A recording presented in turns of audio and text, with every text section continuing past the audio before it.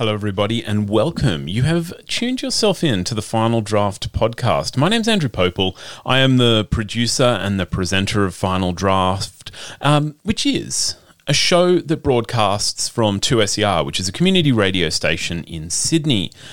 And Final Draft is all about exploring Australian writing. It is a chance we sit down with debut authors, we sit down with established authors who have new books out, and these conversations are a way to look at the author's writing, and we tend to delve into things like character, plotting, theme, the writing industry. All of this is a way to look at how these stories reflect the world around us. I've been making this show for over a decade now, and the show itself is 30 years old, although the podcast is a little bit younger. So thank you for joining me as we enter a new year of the Final Draft podcast. One thing that we like to do at the beginning of every episode is acknowledge 2SER broadcasts from the lands of the Gadigal people. I record on the lands of the Darug and the Gundungurra people. The Gadigal people, the Darug and the Gundungurra people are the traditional owners of the lands that collectively people know of as Sydney. I want to acknowledge the traditional owners of those lands, pay my respects to their ongoing connection to their lands, and acknowledge that over the hundreds of years of colonisation in Australia, that these are unceded lands and that a treaty has never been made with Australia's First Nations. It's our first show back with new, incredible, original stories for the year. And our first author is going to be Sarah Sasson with her debut novel, Tidelines.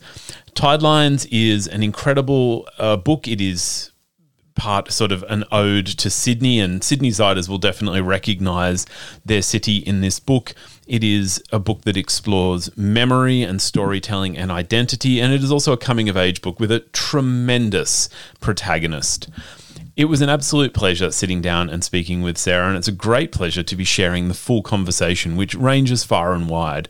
So please join me as we discover Sarah Sasson's Tidelines. You are tuned in to 2SER 107.3. This is Final Draft. Thank you for joining me. My name is Andrew Popel. We are back for 2024, and it is my absolute pleasure to be welcoming our first guest. Sarah Sasson is an Australian physician and writer. Her poetry, short stories and non-fiction have been published in Australia, the UK and the USA. Today, Sarah is joining us with her debut novel, Tidelines. It's already met with acclaim, being shortlisted for the Varuna House Publisher Introduction Program and longlisted for the Queensland Writers' Centre Publishable Program. It's exciting to be back. Thank you, everyone, for joining us. And thank you, Sarah, for joining the very first guest for 2024. Thanks so much, Andrew. Yeah, it's a real pleasure to be here on the Final Draft. And yeah, this is my first interview for 2024, so I'm very excited to kick off the year as well. And what a book to start with. I read this over the summer, and we might get into summer reading in a second, but I want to introduce Tidelines. On a suburban street in the south of Sydney, Grub waits in her car. In the house opposite lives the man who was her brother's best friend. Grub is there to confront him, to finally wring from him the confession that her family's life would have been better if he'd never entered it. Unfolding across the years of their adolescence, Tidelines is the story of Grub and her family, of her bond with her brother, and the different directions that their lives took. Sarah, that actually took me a little bit to craft, because there's so much that I don't want to give away, but I really want to give the sense of I guess the spaciousness, the time of this story. Mm. And okay, so I originally wrote this interview with an absolute wrecking ball of a question that was going to delve into the themes of Tidelines. And don't worry, that question is still coming up, but since Tidelines has just entered the world and you are my first guest back for the year, I thought let's start a little gentler. Congratulations on publication, like only a few days ago. I understand this was years of work for you. What is it like having Tidelines out in the world? Yeah, it's well, firstly, I think that was an amazing introduction. I'm always so fascinated to hear how other people read and interpret the book. So, and I really enjoyed your little introduction. This has been a labour of love. It took me about 5 years to complete the first draft. I then edited for 2 years. I attended a course at Writing New South Wales from first draft to polished manuscript. And then I was on the query road for about 3 years. So I think if you add that all up, that's like a good decade before the book was acquired. And then, and then you start all the in-house editing process as well. So I normally would say I'm quite an impatient person, but if it's anything that this book has taught me is in publishing, you have to be patient.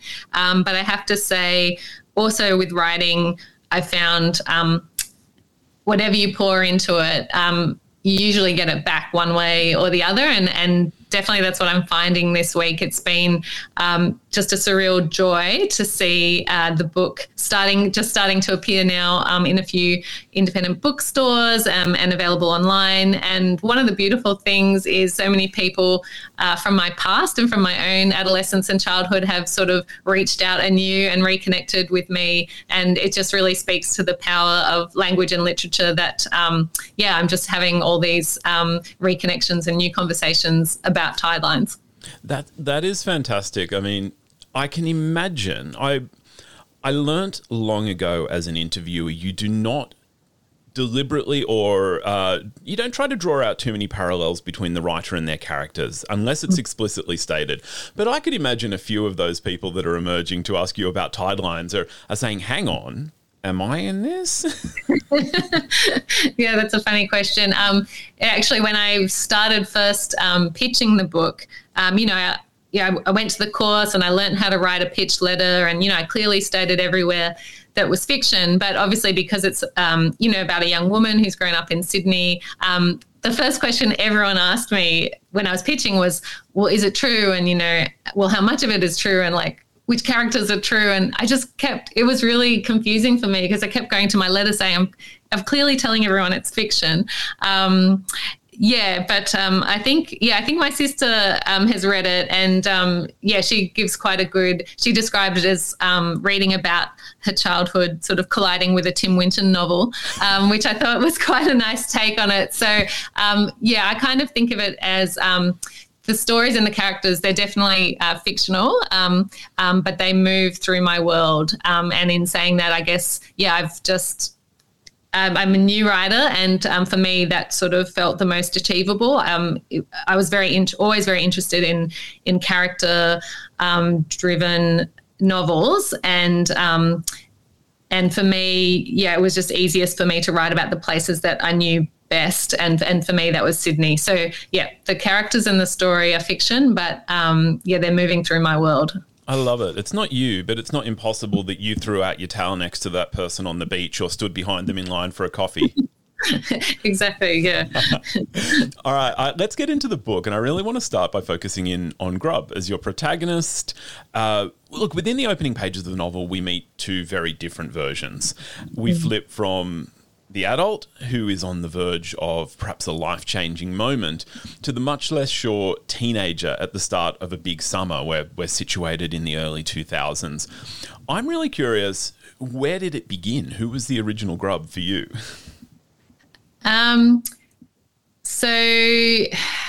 So I'll also say that before I even attempted this book, all I'd ever written was poetry. So the start of this book was really, I was trying to get some poems published, and I started investigating, well, how difficult would that be? And I found out actually it's incredibly difficult to get volumes of poetry published, but all the publishing houses were interested in was fiction. So the book really, I didn't begin with this big overview of what I was writing, but it was really a personal challenge to see if it would be physically possible for me to write a book-length work. So to answer your question, the novel started out, I guess, far more linear, and really as young Grub, we meet her for the first time when she's 14, and her older brother Elijah's 17. And then I guess it was far more linear. And then as I developed and edited the novel, I started playing around with shaking up the timelines a little bit. There was a third timeline that got taken out along the way, but as it is, it's sort of, I think people have called it like an elliptical novel. So you start in the present time and then you go back in the past, and then then you return at the end to the present time. Fascinating. I think I would challenge anyone to read Tidelines and not develop a deep affinity and affection for Grub. And as I did that, I couldn't help but wonder, in that process of writing and considering and reconsidering Grub across some 20 odd years of life experience, did you have to revisit younger Grub or reconsider older Grub in light of your growing understanding of her? Oh, that's interesting. The first thing I'll say is when I took the draft to my writing course, that just the name Grub was quite polarizing for people, and a lot of people didn't like the name Grub. So it's interesting that that has survived, because I think I liked it because it was, very Australian, and it was sort of a word that was bandied about in my own childhood as a sort of, a term of endearment or a sort of cheeky nickname. So I think I find it difficult to read. So I read a lot of literary fiction similar to this, and I find it very hard to invest in books if I don't, relate in some way to the protagonist, especially when it's written in first person. So I was very aware of that. But I was also interested in that idea of, human beings are clearly not perfect, and we all have flaws. And that was interesting as I was writing her, because, you want the reader to be on her side, but, she's going to make mistakes and do things that are unkind and morally questionable. And yet it's an interesting line to walk because, you still want to maintain the reader's investment in her. I saw her pretty clearly. I think it's always hard, about 3/4 of the way of the book, one of the main crises is the disappearance of Elijah. And so really we're seeing someone who we feel we know going through essentially the worst time of her life so far. And so that's very interesting to write, because I always remember something my mother told me when I was young, and, when we had funerals and deaths in the family, and she always said, well,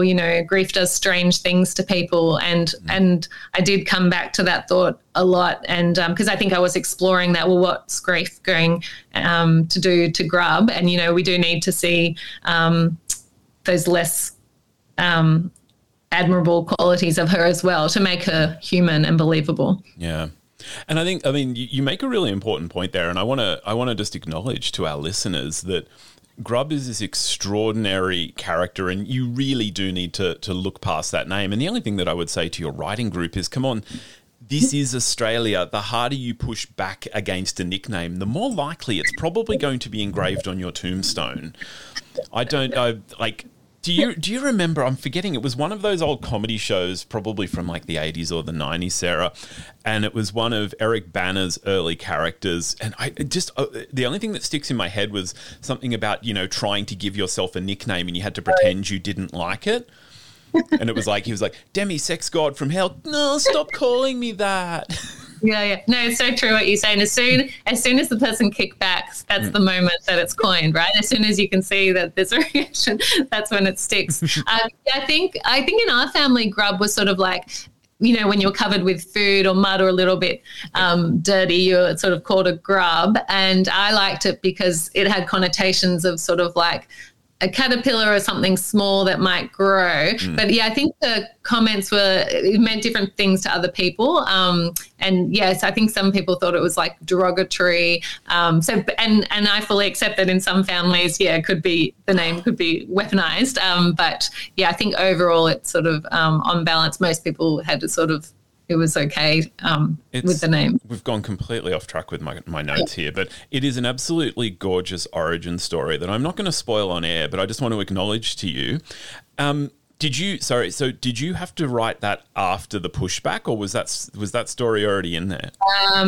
No, I can't remember. No, I think the origin story, I always liked that idea. I love the writing of MJ Hyland, and I love how she has the title and then at some point she kind of drops it in the story, and I'm always like sort of secretly hanging out to see how she's going to do that. And I kind of wanted to try that with Grub's name. So I think, I'm pretty sure the origin story was there from early on. And thanks for not spoiling it, because I like to give that to the readers as a surprise. but no, I think I was just a little bit worried on the query that I might get pushed back on it. But I think overall, yeah, Grub made it through. And look, I'll just tell you one of my interviewing secrets. This is just between us. The listeners can't hear this. I like to drop those little nods where it's something that you and I both know, because I feel like that's going to be a hook. And now some people are going to be just, even if it's only one listener, is hanging to discover that wherever it is in the book. Yeah. Let's get back on track. Let's get back on track, though. As we meet Grub's family, her parents and her brother Elijah, we discover this group of ordinarily extraordinary people. For Grub, they're just her family, but she also has a sense of her brother's talents, at the expense, I guess, of feeling quite plain herself. I feel like we all have a sense that our family are special, even if it's just because they're ours. Were there challenges, though, in crafting, I guess, this really sort of intricate family dynamic? Oh, I really loved your description of them as ordinarily extraordinary. I really like that idea. So I guess I was just, what was I trying to do? I definitely wanted to portray a very close family, and I was interested in the idea that I guess having a sibling or your position in your family is kind of one of your first points of identity, like how we become who we are. And I should say from early on, I really had no idea what kind of novel I was writing, except I knew I was writing a coming of age novel, and a lot of debut novelists, that's sort of, it is a genre. So I knew I was writing that. And I was very interested in that transition zone of adolescence. I think it's a really fascinating time where we sort of move through childhood towards adulthood. So I think from what I was trying to do with the family was, it's sort of one of the first ways we define ourselves. And certainly for Grub, she's the youngest, and she's got an older brother who's 3 years older than her. And I guess I think older siblings will never understand the adoration that how they look to their younger sibling. And I say that as a younger sibling. So I've got an older sister, and they're sort of just like these, they're amazing. When you're the younger one, you look and you've got this being who's always taller and stronger and better and has all these skills that you just you don't have. And I think in the case of Grub and Elijah, probably objectively, Elijah is quite talented. We see him, he's athletic, he's charming, he's very musical. So he does seem, it's not, it is through Grub's lens, but he probably objectively is quite a talented young man. And then I wanted, with music, often those kind of gifts do get passed down in the family. So the mother's a professional cellist, and, there's this very special relationship between the mother, Rebecca, and Elijah through the music. And then the father is an academic. He's actually like a bird biologist. So, that's the setup of the family. And I think what I was just trying to portray is, that ordinary extraordinariness. But I guess how Grub is trying to find her place in the world. And that begins with how she feels within her own family. And she is in awe of her older brother. And because they're very different, I think because of that and how she's treated at school sometimes, she feels a little bit lacking sometimes compared to Elijah. It's fascinating watching her journey. And again, without being too specific, it's extraordinary watching her come into her own power. And yet there is such a lag in her sense of, realizing it and appreciating it. And a really fascinating and fantastic character for that, who I have completely ignored in my questions until I've just sort of thought of him now, is Hyun. And his growing relationship, which is, it's one of those books. I think any good book leaves you wanting more, and Hyun is definitely that character for me. Oh, that's nice. Hyun, he's a Korean Australian bookseller who Grub meets as she's going through a pretty awful time. She sort of stumbles into this bookstore and meets quite an intriguing young man who she develops feelings for. But, so initially he came into the book I think even later, and through the actual editing process with Affirm Press, they said the same thing. They're like, we need to see more of Hyun. He needs to come in far earlier because, we want to learn more about him. But I think what I was trying to explore there was, I like that idea of, even when you're going through the most awful time in your life, small wonderful things will still be happening, and that's what I loved about their relationship was she's actually going through a major life crisis, but in the middle of it she stumbles into this shop and she meets this person who, we get a sense of is going to take her life in a new direction. And I I really love that she found him, in those really awful years. Dear listener, Sarah and I are not promising that you will find salvation in a bookstore, but we can guarantee it's not a bad place to start looking. Agreed. You'll never come out worse, will you? You may come out with less money in your bank. You may never come out, but it's an investment. Sarah, I feel like no book can ever be uncoupled from our experience of reading it. And I read Tidelines over the summer. Part 1, you disarmed me with this vision of a halcyon Sydney summer that is, unfortunately, like too many of our summers, backdropped by bushfires, and that felt very emblematic to me.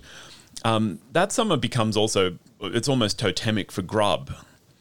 I was hoping we could talk about this sense that memory is never just one thing, and how in Grub's story you show us how memory is constantly being remade through to our present, and that what that growing understanding means for us as people. Yeah, I'm really fascinated by memory. I think those the Black Christmas bushfires, where the book opens. I mean, I was living in Sydney at the time, and those weeks are really emblazoned on my mind, just seeing the blood red sky and how the sun looked. And I remember swimming with ash on the water. And it's really interesting when you sit down to write, because for me, memory helps me filter the information, because ultimately the things that you keep coming back to are the ones with resonance. And then you have to figure out, well, why are they resonant? And, obviously that time was resonant for a whole lot of reasons, but there were some really striking images just haven't left my mind that I wanted to open the book with. So it was just, but then as I was writing, it was like, isn't there some line about how you should never start with the weather? There's some like, never start your book about the weather. And I was like, here I am doing it. That was a while ago now, but then it only seems to become more relevant now when we with the climate crisis and even as I was writing, more recently, the terrible bushfires. And then towards the end of the book, I finished with the Brisbane flood, one of the Brisbane floods where the river broke. And so those two severe weather events kind of bookend the novel. And I just thought, well, it fit with the timeline, but it also kind of fits with life in Australia now, unfortunately. That's part of our landscape. But I think when those massive events happen, they're shocking, and they do sort of mark our lives, and when we talk to people, everyone will remember what they were going through at that time and where they were and who they were with. Yeah, and I mean, it's tremendous. We tend to idealize summers, don't we? And especially the summers of our youth. But I have distinct memories of, beaches swimming in the ash myself. And this novel, I mean, just on its surface, as people are discovering it in the bookshop, it presents like such a summer read from the cover to the opening sections. And I wonder if this is just going to sneak up on some people with its themes. Like, they're going to be whiling away the last few months of beach weather, and then they're going to be like, whoa. Yeah, it was funny when we were trying to slate it for release, and I think it was initially slated for late last year, and then we held it. And some of the conversations we were having with the publisher was like, oh, it'll sneak on to the end of, summer beach reading. And I was like, it's it's pretty sad. It's a pretty sad beach read. I don't know if this is what people want to be reading at the beach, but yeah, I liked that the contrast. I was really trying to contrast that part one, which is really that idyllic summer days on the Sydney beaches, which I think is coloured by nostalgia and memories because it's childhood, and I think part of that is, and Grub recognises as she grows older, is you are a bit blinkered in your childhood. You don't see the whole picture. You don't have to worry about a lot of things. She is in some ways a little bit sheltered, and then the part two is really coming into adulthood, where obviously a lot of things are getting a lot more challenging, and she's starting to see the world in slightly different ways, more expansive ways, I think. Yeah. And I do want to come into that as the novel evolves, as we meet Grub, as we meet her family into adulthood. You've already touched a little bit on Elijah's story, and I'm not sure how much you'd like to or that we're going to say about Elijah, but I was hoping we could explore something of the themes of mental health in the book.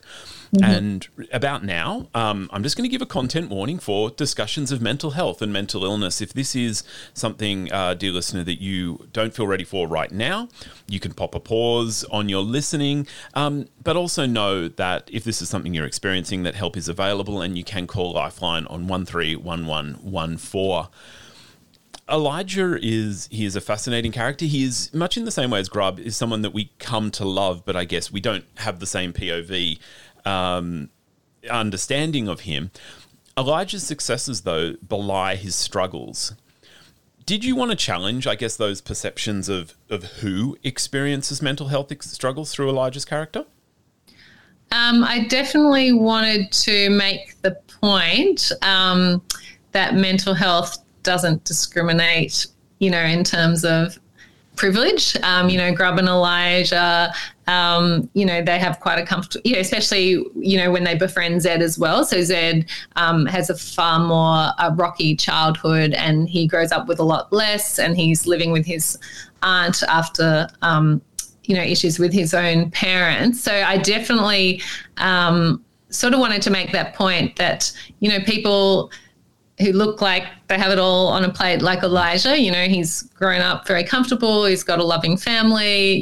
He's been dealt a hand which is full of talent. But, he really struggles. He starts to struggle in adolescence, and then we really see it in early adulthood. So I did want to make that point. But when I was writing the novel, how it happened was I wanted to write a coming-of-age novel about ambiguous loss. And, mostly when we talk about the book, we talk to the point of Elijah's disappearance, and really the ideas about addiction and mental illness. I had to come up with, in the early drafts of the novel, Elijah just he disappears in the third act.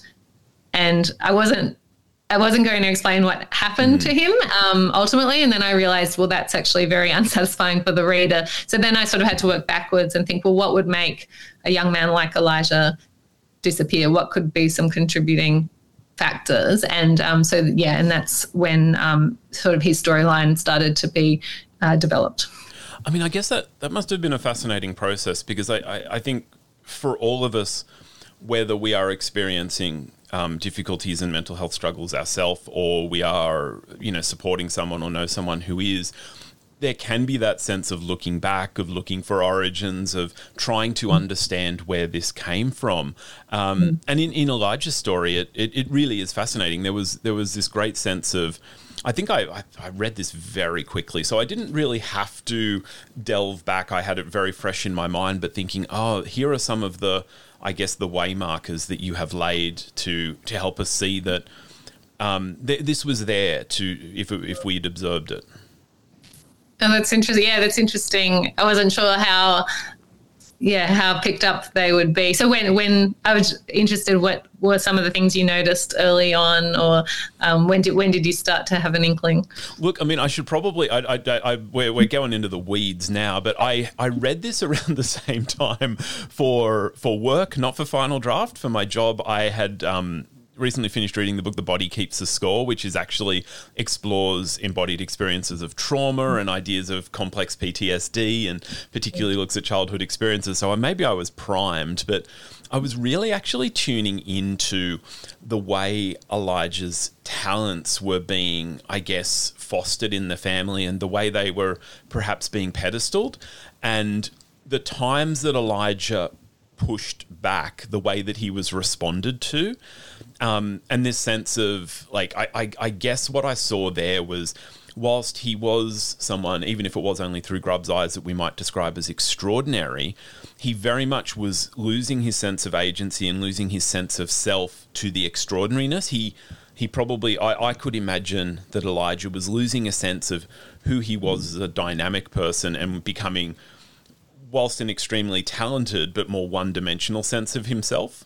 That's interesting. Yeah, so I was trying to hint at some, I mean, I'll start this with a waiver that's saying, like, I'm not a psychiatrist, I'm not a professional in mental health or anything, but you know, there is this idea that of a prodrome. So often, you know, adults who will go on to develop a mental illness, often there are these early hints which people cause a prodrome. And I guess what I was trying to do was temporarily relate that to the summer that they meet Zed. But, you know, we do see, him withdrawing into his room more. Grubb makes a comment about he's sleeping a lot. He starts to have a shorter fuse. And, you know, it's all very ambiguous about what are the contributing factors. But, you know, I was trying to paint the picture of, you know, like a possible kind of prodrome syndrome there. Yeah, it's really interesting what you say that there's so many takes on Elijah and the music, because I think, you know, we meet him and he seems to be very talented at it, but it's also very tied to his relationship with his mother. And, I think the mother's quite an interesting character because, you know, she's a professional cellist and she clearly wants Elijah to kind of follow in her footsteps. And, you know, how much of that is kind of, you know, her self-centeredness. And we don't know exactly how much. Yeah, I think you're right. I think Elijah does want to define himself away from that. And we see him move into different kinds of art forms. You know, he starts becoming interested in visual arts and other forms of music as well. So I think he definitely has those artistic interests and passion, but he doesn't necessarily want to follow in his mother's footsteps. I think where I want to go with this, it relates to the next question that I wanted to ask, but I'm going to maybe frame it a bit differently.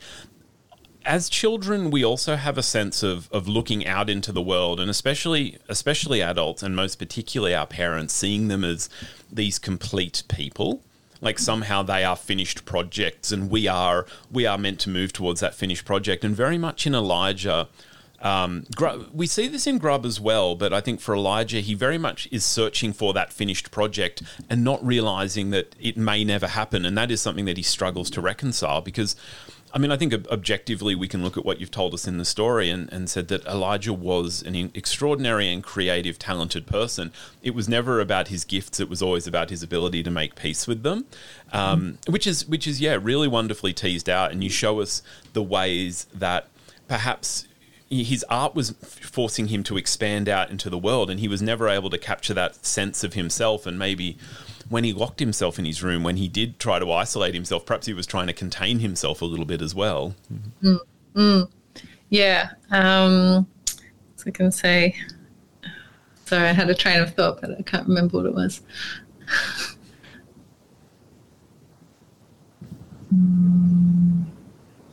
Oh, yeah, just I was picking up on your point about the parents. Yeah, as children, we look to adults and parents and think, yep, they're done. That was really interesting because in the editing process, you know, when Grubb starts to worry about Elijah, there were sort of two readings of it. Like a lot of my first readers were like, well, why is she taking on so much responsibility? You know, it should be, you know, her parents. Like her parents are still around, like, why aren't they helping? And then the other half are like, well, why is she looking to her parents? You know, she's an adult now.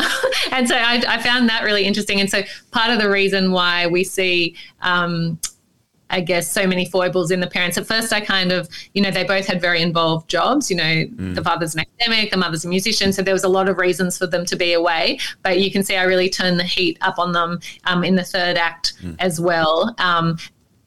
For a couple of reasons. One, to make the story, the plot work, but also because I think, as you say, part of coming of age is seeing your parents and other adults in your life. Like you say, we're all unfinished pieces, aren't we? And I also think, I'm in my 40s now, but, we think, childhood, adolescence, adult, but I think we're all changing and growing and developing. And, adolescence seems like this really visible, obvious stage. But I think every stage of our life we're growing and changing and still developing. And so hopefully we can see some of that too in the book. Yeah, it's tremendous. And I think to both of those sets of readers that were challenging you with these ideas, it's like, yes, you're both right. But it is never as simple. Isn't it amazing that... So I think, again, thinking of two different sets of readers, you have readers who come to a book looking for a cohesive world, and other readers come to the book just looking for reflections of the fact that they know the world is fragmented and that maybe they can see a different version that they don't already see in their everyday life. I found it really interesting, especially when you're writing about, families in Sydney and you're sending it to sort of local reader friends. Just how much people always look for a bit of themselves in the story too. I think that definitely comes back, and so I think, but when I started getting those opposing feedbacks about whose responsibility it was, I realized there is no solution here. I'm just going to have to walk the line. I'm going to have to make it believable for both because it was an unwinnable situation. Yes, and I mean I think the fact that if you've got a reader that feels moved to say something, to challenge like that, that's the job done. Answers. When did the world ever promise us those? I'm just here to ask the questions. I'm going to say finally, because this is the last question I've written down, but that doesn't mean we have to stop talking. But finally, this book, Tidelines, is at its heart. It's a book about storytelling, the stories that we tell ourselves and the way that those stories can perhaps blind us to other stories and to the people who tell them. And you've mentioned Zed. I really haven't asked you much about Zed, but I want to draw on him here because it strikes me that his character is this tremendous example of someone who has had to reconcile the stories that are told about him, the stories that maybe he is made to believe are his story, and then craft a story that he can live for himself. He has the most extraordinary arc for someone whom you use quite sparingly in the book. But I wondered, did you have that broader sense that you were telling a story about telling stories? So I'm really glad you asked about Zed. Because he really broke the novel open for me. So I have to admit, when I first wrote, in my very first draft, he really, he probably bordered on a stereotype. He was sort of the bad influence friend, and I was very much. I was exploring that idea of temporal association. So I very much wanted him to come in to their lives that summer when Elijah started wavering, and for Grub to be saying, was it due to Zed or was it due to something else? That was sort of the central question. But he was very much, he was a little bit of a trope in the early drafting. And as I was editing it, just still with myself, I had this day where he actually looked out at me from the pages and just said, you're just as bad as the rest of them. He kind of just said that to me. And then I realized that I had to see the whole story from Zed's point of view, and I had to honor his story. And for that made the book so much more interesting. And last year I was at Sydney Writers Festival and I was listening to Charlotte Wood, who I've never met in person, but who I would love to. And she said something really interesting. And she said, when you're writing, if you listen, the story will tell you how to write it. And that was definitely my experience. And it was really more than any book I read or any course that I did. Zed was the one who showed me how to write this book, because as soon as I started imagining how that summer and the subsequent summers looked for Zed, it just created the story broke open and it created a whole new way of seeing the story. And then I had to honor both of their points of view. And I actually refer to Zed as the second hero of the novel, because I do think Grub goes on a hero's journey. But as I said to my publishers, I think Zed is the second hero of this book. And, yeah, he definitely made it, a far more interesting work. And it is tremendous. And I latch on to the idea of the stories we tell ourselves because, I mean, so much of our reading experience, or I think so much of a fulfilling reading experience is exploring books to look at the world differently. And when we look at the world differently, we start to see ourselves differently. And that doesn't mean you have to identify with a character. It doesn't mean you have to situate yourself within a narrative. But if it helps you see your world, well, yeah, you've done something really interesting. And so just a tremendous reflection that I got from Tidelines. So yeah, I just thank you. I saw your post on social media this morning, and I thought you were reading it today, and I was like, oh, he's going to be a really fast reader. I thought you were just going to like burn through the book today and then do the interview, and I was like, wow, he must be really fast. Well, this is another peeking behind the curtain. So, and I mean, look, the podcast listeners who get the full unedited interview, they're going to hear this, but this won't go on radio. We don't want to tell everyone, but. Two factors there. One was like timeliness. So I wanted that post to kind of associate with the interview going up to maybe draw people towards it. But also embargoes. You would think I've been doing this. Like I've been doing this longer than, some people have had careers. And yet some of the vagaries I still get a little bit afraid of, like embargoes. So I read this about a month ago, but I was like, am I going to get in trouble if I post something? Yeah, I never knew either because, I was told about an official release date and then I was like, but other people were posting their ARC copies online and then I was like, oh, do I like them? Do I not like them? But, yeah, no, I think as long as we're promoting the book, That's the other thing is like I often get ARC copies and I never get a final copy and it would be so wasteful of me to say, hey, can I please just get a final copy so I can gram it? I mean, I'm sure publishers would probably do that, but... So I posted my ARC because I also feel a little bit special that I get sent ARCs. Yeah. We should explain. ARC means advanced reading copy if people have never come across that term. Yeah. So actually, the first time I saw the book was that, the publishers sent out these advanced reader copies. So then other people started posting them, but I hadn't held the book yet. So it was a bit like, my child's out there. And your ARC is gorgeous. I'd been doing this for a very long time when I'd actually had, it was one of my later conversations with Claire G. Coleman, if you're familiar with Claire's writing.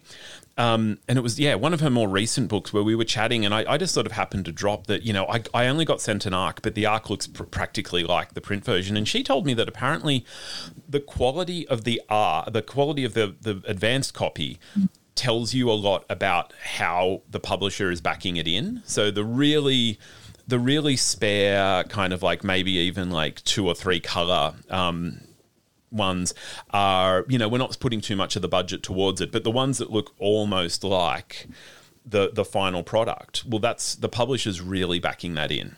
And I don't know how true that is. I haven't verified that. That was just Claire telling me. But I think she was reflecting on from Terra Nullius, her first novel, which I think had a much more spare arc through to The Old Lie, and then I've forgotten the name of her more recent novel, which is terrible of me. But the arcs progressively got more detailed. Oh, that's interesting. Oh, okay. Well, see, I'm very new on this journey, so I don't know much about that. But I think my arc I think it's pretty much the same. I think I've got the final copy here. I think it's a bit glossier than I think the arc was matte, so it's just got a bit more shine. It looks great. It looks great. That was Alyssa Dinalo, who I love her work. She does a lot of amazing covers. But it was interesting. I had exactly 0 input into the cover, and they just sent it to me one day and I was so nervous, but then I opened it and I just loved it. I think they did an amazing job and I had no edits. I was just like, yep, that's it. That's the cover. Oh, fabulous. Sarah, before we say goodbye, we absolutely should mention that you are going to be launching the book very soon. Am I giving the details or do you want to give the details? I can give the details. Please. So, yes. So we're having the Sydney book launch for Tidelines, which will be on Thursday, the 15th of February.